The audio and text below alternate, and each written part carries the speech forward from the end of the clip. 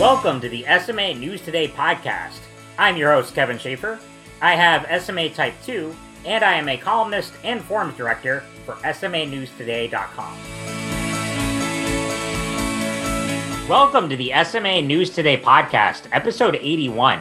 I'm your host, Kevin Schaefer, and joining me today is Chaz Hayden from Princeton, New Jersey. Chaz is a writer and YouTuber with SMA, and I'm really excited to have him on today. So, Chaz, thanks for joining us. Hey, Kevin, thanks for having me. I'm super excited. Absolutely. I think this will be a really great conversation. Chaz and I met a few weeks ago through an SMA Zoom call, and we both, have similar interests. So I think this will be a really fun conversation. But before we get started, if everyone could please listen to a brief word from our sponsor. This podcast was brought to you by Genentech, the makers of an FDA-approved treatment for SMA. To learn about our study results across different types of people with SMA, visit approvedforsma.com. That's approvedforsma.com. Okay. Well, Chaz, why don't you start off just telling listeners a little bit about yourself and what it was like for you growing up with SMA? Yeah, definitely. So I'm 24 years old. I have SMA type 1 to type 2. That's just what I tell people because I was diagnosed when I was 3 months of age. And the amount of SMN proteins, I have 3 SMN proteins. And type 2 because I've lived past the life expectancy of someone with type 1. And yeah, just my overall strength. I think, growing up with SMA, it's funny because I was thinking about this recently. It wasn't really different. I didn't see myself as different from anyone else. And I think that's just a testament to like my parents and just the situation I was in. Like the town I was in, there really wasn't any other disabled children that were kind of at the level I was. A lot of them were multiply handicapped or had mental disabilities as well. So I was kind of forced or kind of pushed by my parents to really get out there and make friends. And they never really let me use my SMA or my disability or being in a wheelchair as an excuse. So yeah, I never saw myself as being different or kind of struggling in that sense socially. And then also having an older brother as well who was able-bodied, seeing him with all his friends. And then, the best part is my house was always a house that all the friends were over. So my parents always, kind of wanted, whether it was my brother's friends, my friends, for our house to kind of be the party place to hang out there. And so it was everyone mingling together. And then my brother played sports. So it was like sports has been a huge part of my life growing up, and my dad coached him. And it's funny because like when you have a disability, obviously you can't play. I mean, there are adaptive sports out there, but in my situation, none that I could really still do independently. So, watching my brother play, watching my dad coach him, it's kind of like, well, how else can I get involved? Like, how can I relate to that as well? So there's a lot of like, when my brother would come home from practice or a game, it's like just talking about it with him, or on Sundays watching the NFL, just being engaged in that sense. And I think it's funny because it's not till when I was much older, probably when I got to college or even now in my 20s, where I really started to connect with other people with disabilities or other people with SMA, and start to build those relationships and see myself as someone that is different, but not in a bad way. That's great.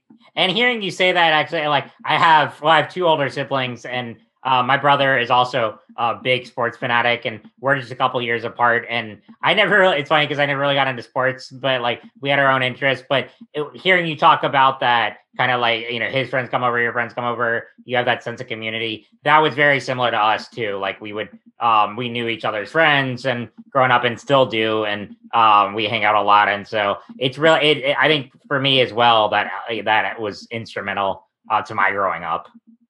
Yeah, I think when I was I don't know, maybe in elementary, I lived in a cul-de-sac my entire childhood until I went to college. But we would play roller hockey in the cul-de-sac, and I would be the goalie. we had a net, and I would sit there, and in the net, I had a stick, I had a helmet, and everyone else would be on rollerblades, and they would take shots at me. And like, I didn't care because I was a part of the game, and it was fun, and I was in it.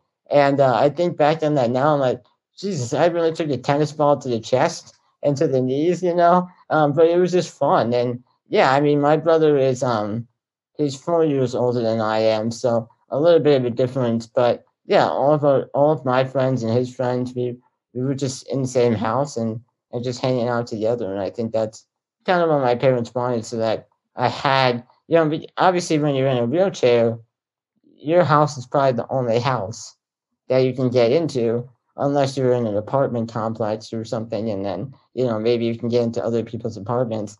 But in the town that I lived in, yeah, I never once was able to get into my other friend's house unless like my dad went over the day before and set up a portable ramp in their garage, and even then that was a pain in the butt. So it's just easier for everyone to come over and hang over at our place.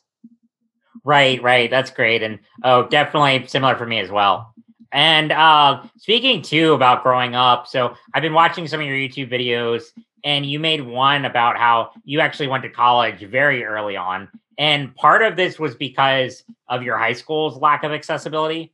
So can you talk about that, and then just how you adapted to that transition when you were really young, just early teenage years? Yeah, I started college when I was 15, so yeah, super young.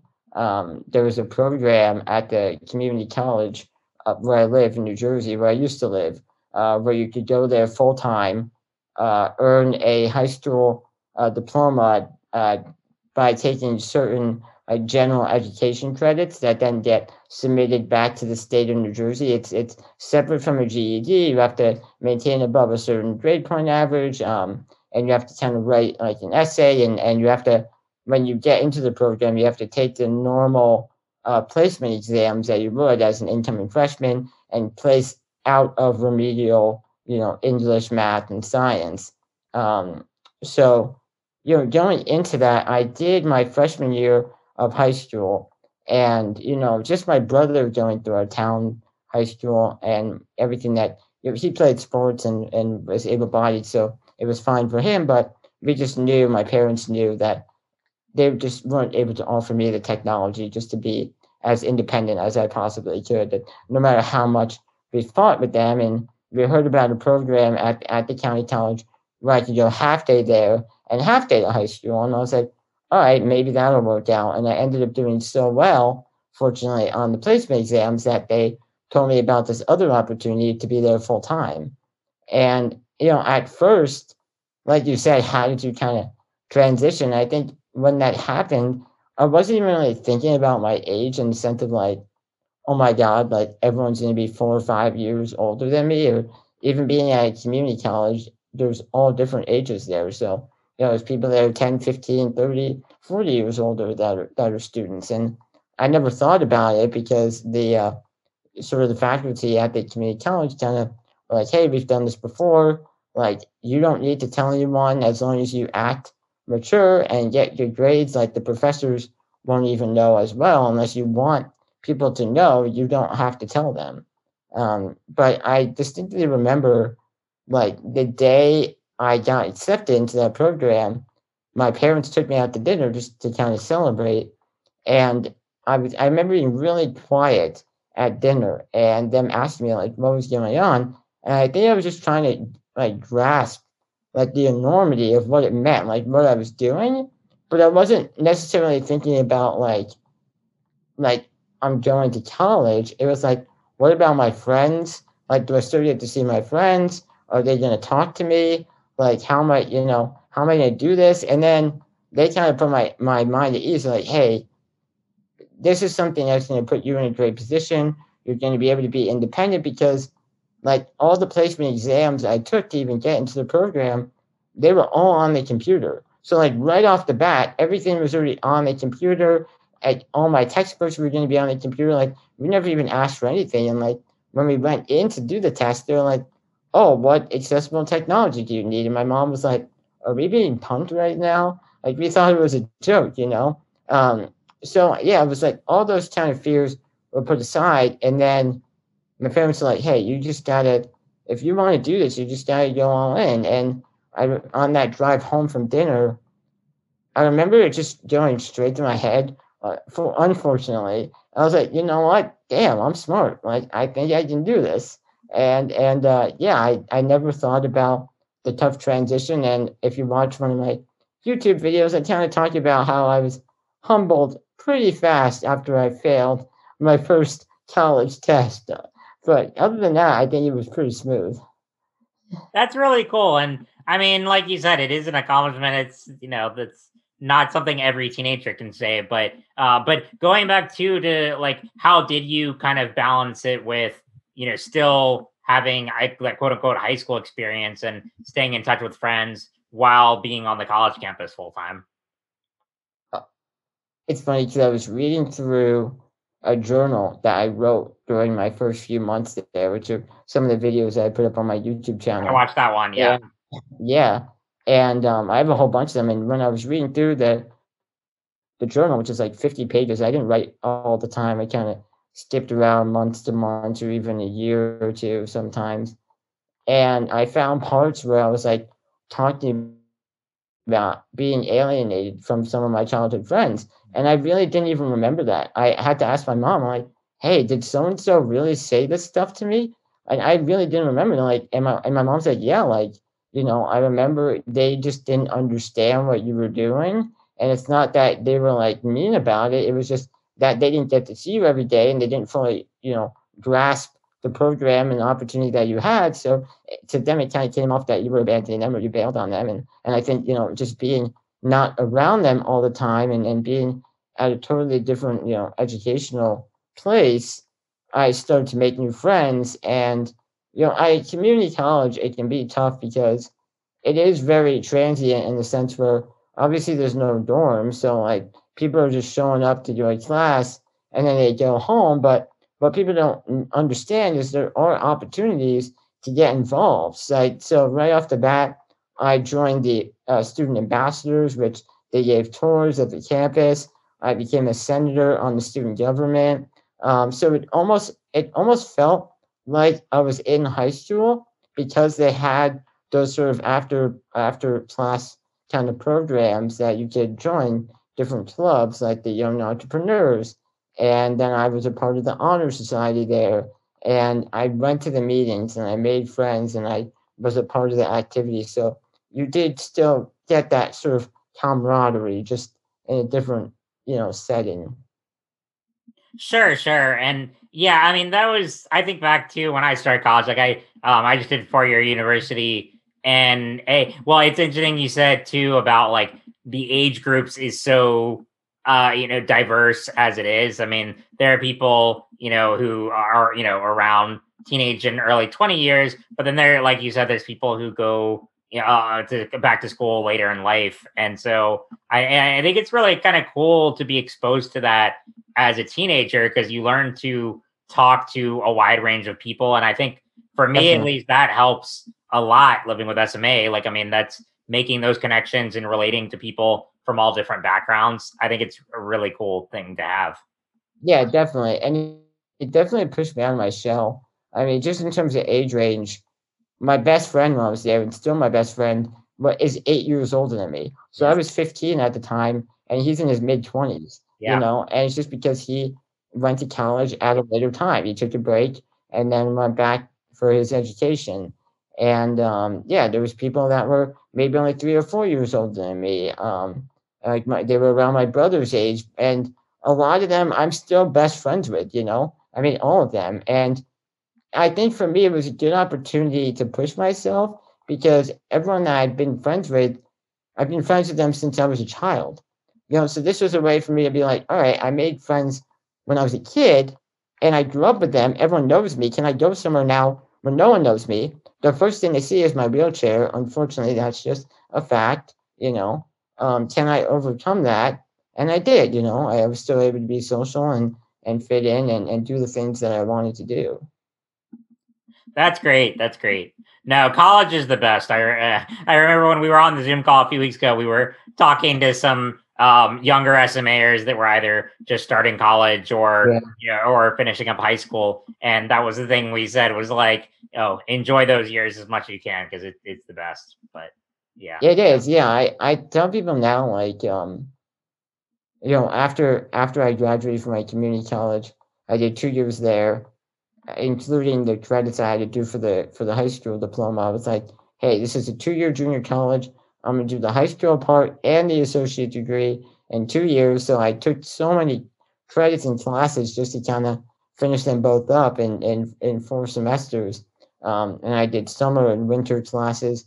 But when I transferred to a university, now you're kind of this sort of you go from a big fish in a small pond to a small fish in a huge pond, going to a university of 50,000 students where I was at a community college that maybe had 2,000, 3,000 students, and pretty much everyone knew me. I knew all the teachers. I knew the president of the college, just because of the size of it, and now it's like a whole nother ball game that you have to deal with going to a university. Absolutely. It's quite a transition, Well, Chaz, that's great. And we will continue in just a minute. But first, if everyone could listen to another brief word from our sponsor. This podcast is made possible by a sponsorship from Genentech. Are you living with SMA, or are you a caregiver for someone who is? A treatment has been FDA approved based on studies of different types of people living with SMA. Genentech extends a special thanks to all the individuals, families, and healthcare providers who participated in the studies that led to making this treatment option a reality. To learn more about this treatment, visit approvedforsma.com. Okay, so like I said earlier, writing plays a big part in your life. So does music. And you can relate this to talking about what you studied in college and how that might differ from it. But can you talk about when you wanted to pursue a career in writing and how that evolved? In college, I was a business finance major. So very, very different than what I'm doing now with my life, which I don't mind at all. But yeah, I mean, at my community college, I was a business major. When I transferred to the University of Arizona, I was a finance major, got a degree in that. And I've always had a passion for being creative and writing and music as well. Like, even as a kid, I'd write music, I'd write songs. When I was 10, I wrote rap music. I wanted to be the next Eminem. I just wrote poetry, whatever it was, short stories for different classes that I was in. So I always had a fun time with it. Creative writing. I hated persuasive essays. I never enjoyed that part of school or English or whatever.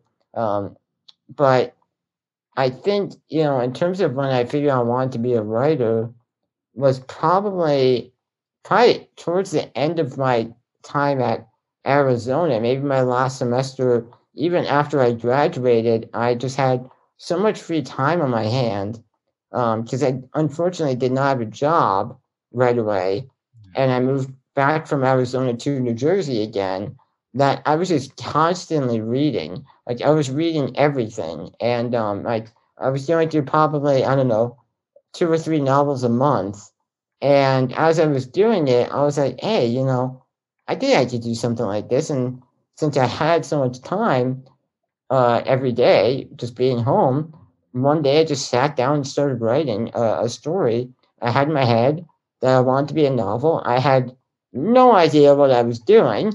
And it took me, maybe a year to do it, because then I ended up getting an internship in the city and traveling for that. But it wasn't until after university that I really decided, hey, this is something I want to do. And then, unfortunately, just over the years, I've kind of had to put it on pause just because of my full-time day jobs. And that first novel I started after I graduated college, I tried to shop that around to different literary agents, and it just never went anywhere because it just, honestly, it wasn't very good.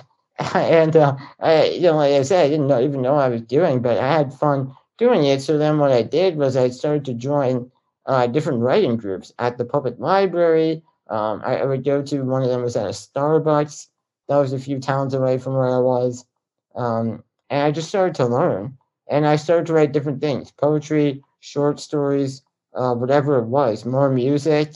So yeah, being creative has always kind of been in me, just not something I really focused on until now.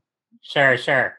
Oh, and as a writer myself, I mean, I know how it goes with, managing day jobs and all these things, and then also getting rejected. I mean, Stephen King had a wall of rejections when he was growing up and Yeah, submitting short stories from an early age to different magazines and whatnot. And yeah, no, it's definitely a journey, but you have yeah, found success in that regard though now. Can you talk about your current novel now and where that's gone? yep. So about I don't know, maybe the beginning of 2019, I really hadn't written anything that was too big. I'd written a few short stories. One of them got published in a local newspaper that does a summer fiction edition, and that was fun. And I was just going to my writing group. So I'm like, hey, let me shelve this one manuscript that I've been shopping around for a year and a half, 2 years now. And I had a different idea, focusing on a character with a disability, with someone that has SMA. And I've never been very good about writing about myself, whether that's a memoir or just a biopic in general. I've just never been good at it. So I was like, well, maybe I can sort of share my experiences or things that I've gone through, but in a fictional kind of way. So I kind of put all these things I've been through over the past 20 some odd years of my life, and put them into a story. I started that manuscript in like February 2019, and it just flowed so easily out of me that I finished it in like 9 months, and maybe even like 7 months. And in the fall of 2019, I shopped it around to maybe two agents, and the one that I wanted the most got back to me. I sent him the first 5 pages of it and a query letter, and I'm not joking. In 5 minutes, he answered me and said, "Send me the rest of this." And 2 weeks later, I signed with him. He just loved it. It was like, and he said, it just was all about timing. He just happened to be at his desk right when I sent that email, and he loved the first 5 pages, and he loved the rest of the manuscript. And so then the pandemic hit, and which was kind of a blessing for me because now I was home and I was able to revise the manuscript with my agent before submitting it to publishers. So we had all that free time. We spent about 7 or 8 months going through 3 revisions just with my agent. And then in August, shopped it around. We sent it out to, I don't know, maybe 10 to 12 different publishers. That was maybe a total of 20 different editors at those different publishers and publishing houses and presses. And yeah, then in end of August, it ended up going into auction, which means I had multiple offers. I had 4 different offers, and I signed with Candlewick, which is an indie sort of small publisher. They're very known for their children's and young adult, which is what I write. My novel is a young adult novel. It's called The First Thing About You. The main character has SMA. He's a teenager who's just trying to figure out how to fit in. He has a really fun, spunky nurse that attends with him, and just kind of balancing that relationship and the relationships he wants to have with his peers. And it's coming out fall 2022. That's fantastic. Congratulations. I mean, Thank it's you. kind of funny you say because I know we've talked about this a little bit off the record, but like I have a graphic novel shopping around as well. Like Yeah. my team has an agent with it, and so we're in that process as well. But it's yeah, no, it's congratulations. It's definitely an endeavor, and yeah, it's you never know, whose desk it might land on. You just that perseverance goes a long way. Yeah, you really never know. I mean, it was such a odd process. It's like you kind of build it up in your head, and I'm really happy that I was, and really super fortunate to be where I am now. And but you never really know what's going to catch people's eye. I mean, I know people that different publishers and different editors that responded were like, hey, we like it, but it just didn't go in the direction that we thought it would. And I think it's because there's so much. I try to be really authentic in everything I write, and I find that now in young adult literature, just anything that's written, whether it's a Netflix show or a movie for young people, oftentimes tries to kind of make everything black and white, right and wrong, what's good or bad. And in this story, I there's a lot of gray area in what's said and what's done, and there's a lot of very provocative and shocking moments that I think might have been disturbing, but those are real life. Real life, you don't always have a right or wrong choice or what's good or bad. So I wanted to put that into the story and make sure that, we have young people who are reading this and understanding not just a disability, but someone else's life and the things that might happen to them. That's so true. And well, and that brings me to my next question because I'm curious. So, the protagonist has SMA, and I imagine a lot of it was drawn from personal experiences, but how much was it kind of based on your life? And then how much was entirely fictional when you were writing it? I think what I did is I just thought about like every nurse I've ever had, and I kind of picked out the most interesting ones and all the crazy kind of drama and relationships that we've built. Because I've had so many amazing nurses over the years and nurses that I've bonded with so fast and then left for one reason or another and nurses that I've had for years, decades even. I still stay in contact. So I kind of took all of those stories and all the stories that I've kind of and things that I've experienced over 24 years and then made it a little bit more drama. I added a little bit more drama, fluffed it up a little bit. But there are, a bunch of scenes in there that have happened to me. When you read it, there's a scene with the main character in the bathroom with one of his nurses and something that she does, and then there's another scene at the end where the main character is in the bathroom with his older brother and something that happens to them. And I just started to think, wow, a lot of really wild stuff has happened to me in the bathroom. I don't know why, but I'm sure other people with disabilities can relate to that everything nuts and wild happens in the bathroom. So 100%. I mean, my editors at SMA News Today often laugh at how many bathroom jokes I make, but it's oh because of yeah, that. I mean, there are so many scenarios that are not common for people outside the disability community, but that no. are totally relevant to our lives. And I think it's important to include those things because it's like you said, it's authentic, and I think it'll be both relatable for people with disabilities and also kind of eye opening for people outside our community. Yeah. So those two scenes are realistic. There's a scene where the protagonist goes on a date with a classmate of his, and that kind of dynamic in the day that plays out is sort of built off of a real life date that I went on, and kind of how I was feeling and how that person I was on a date with, the things that we kind of she had to do because I can't feed myself. I need help. So kind of the nerves and the jitters and I'm like, oh my God, does she know she has to feed me kind of thing. And so there's that. And yeah, I think there's just small things like things that his friends say that my friends have said to me, just funny things that I kind of brush off that we joked about. I think that, I've always kind of had thick skin. I never really get offended by a lot. I know that a lot of things that people will say or joke about, they're not always malicious. I think it's you can tell what's malicious and what's not malicious. And I like to have fun, and I like that my friends feel comfortable busting on me and kind of joking around. So there's a lot in there in that as well. But I think the overall kind of story is something that is a similar situation that I kind of went through that I kind of fictionalized to make it a little bit better for a novel,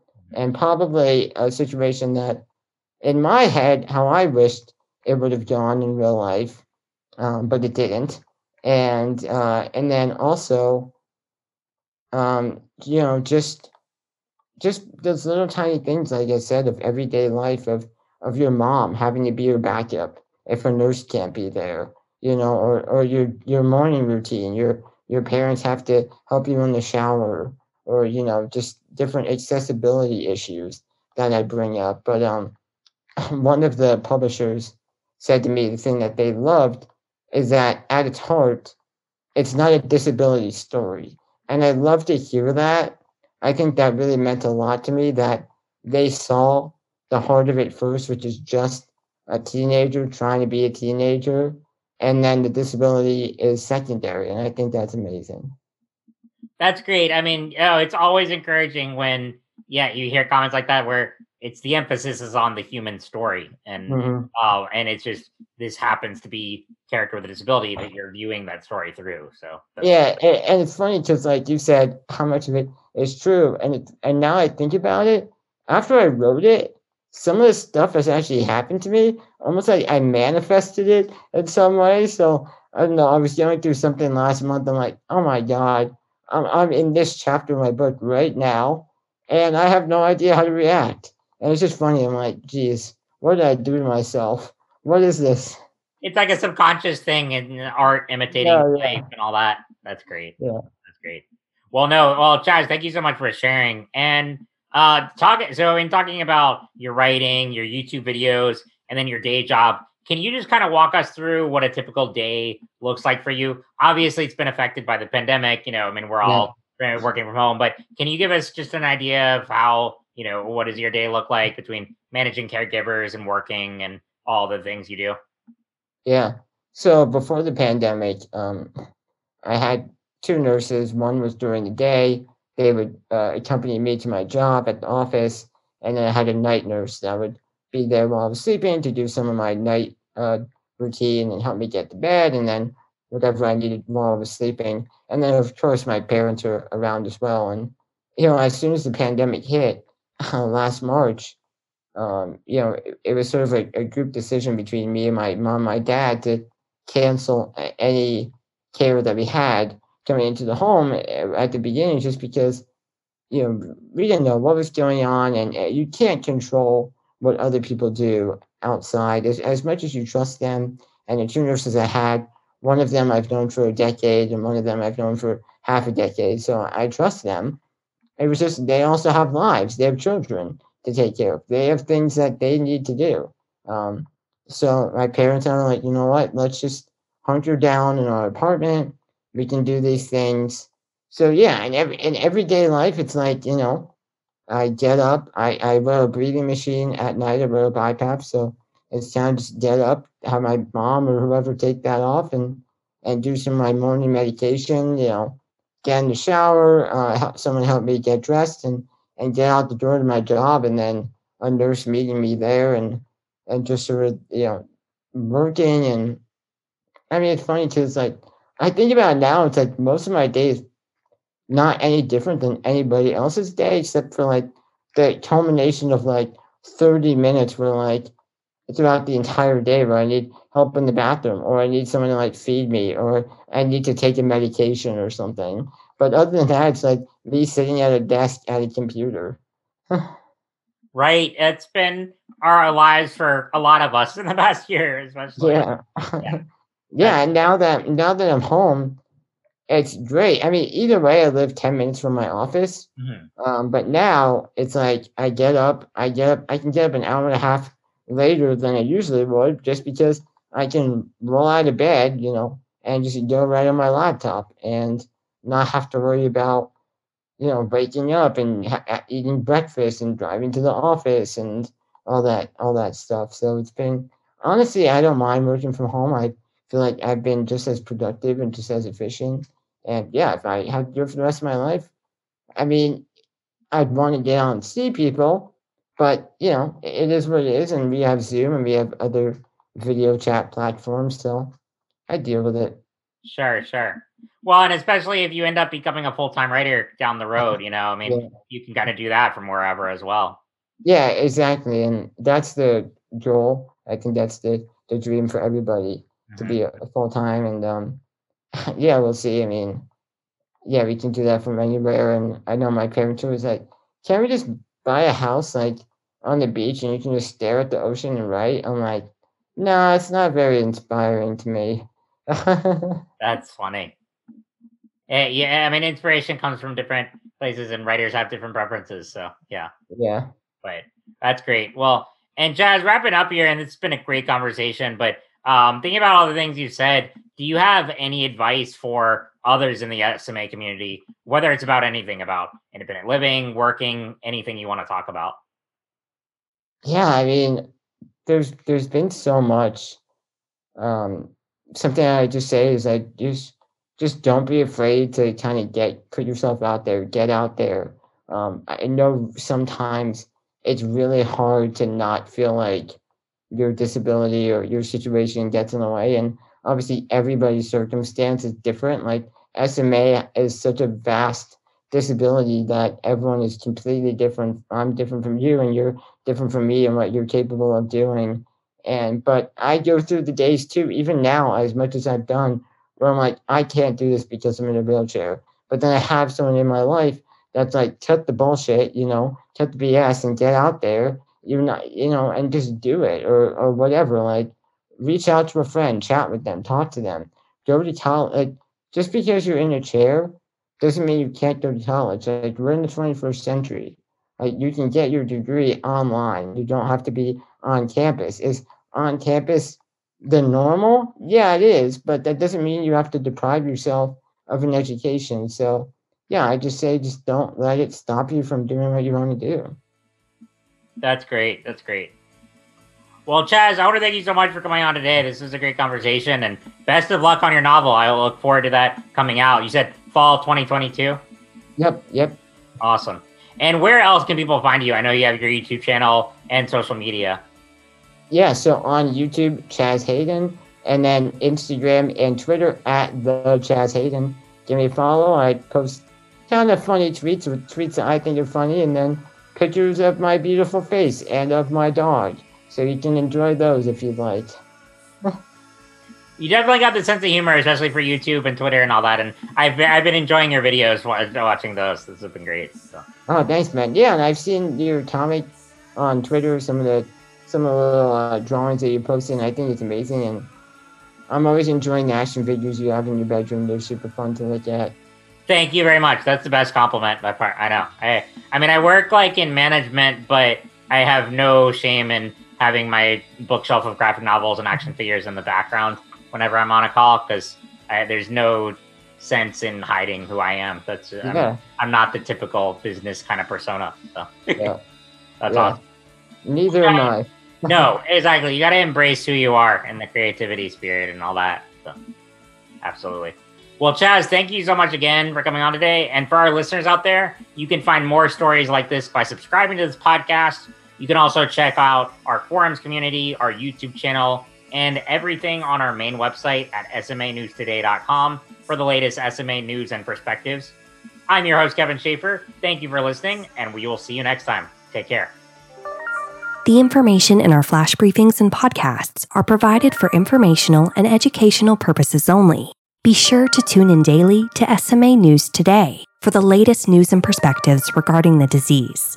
Discover more content that might be of interest to you at www.smanewstoday.com, and be sure to follow us on social media and join our SMA News Today forums, a trusted SMA community ready to welcome you anytime.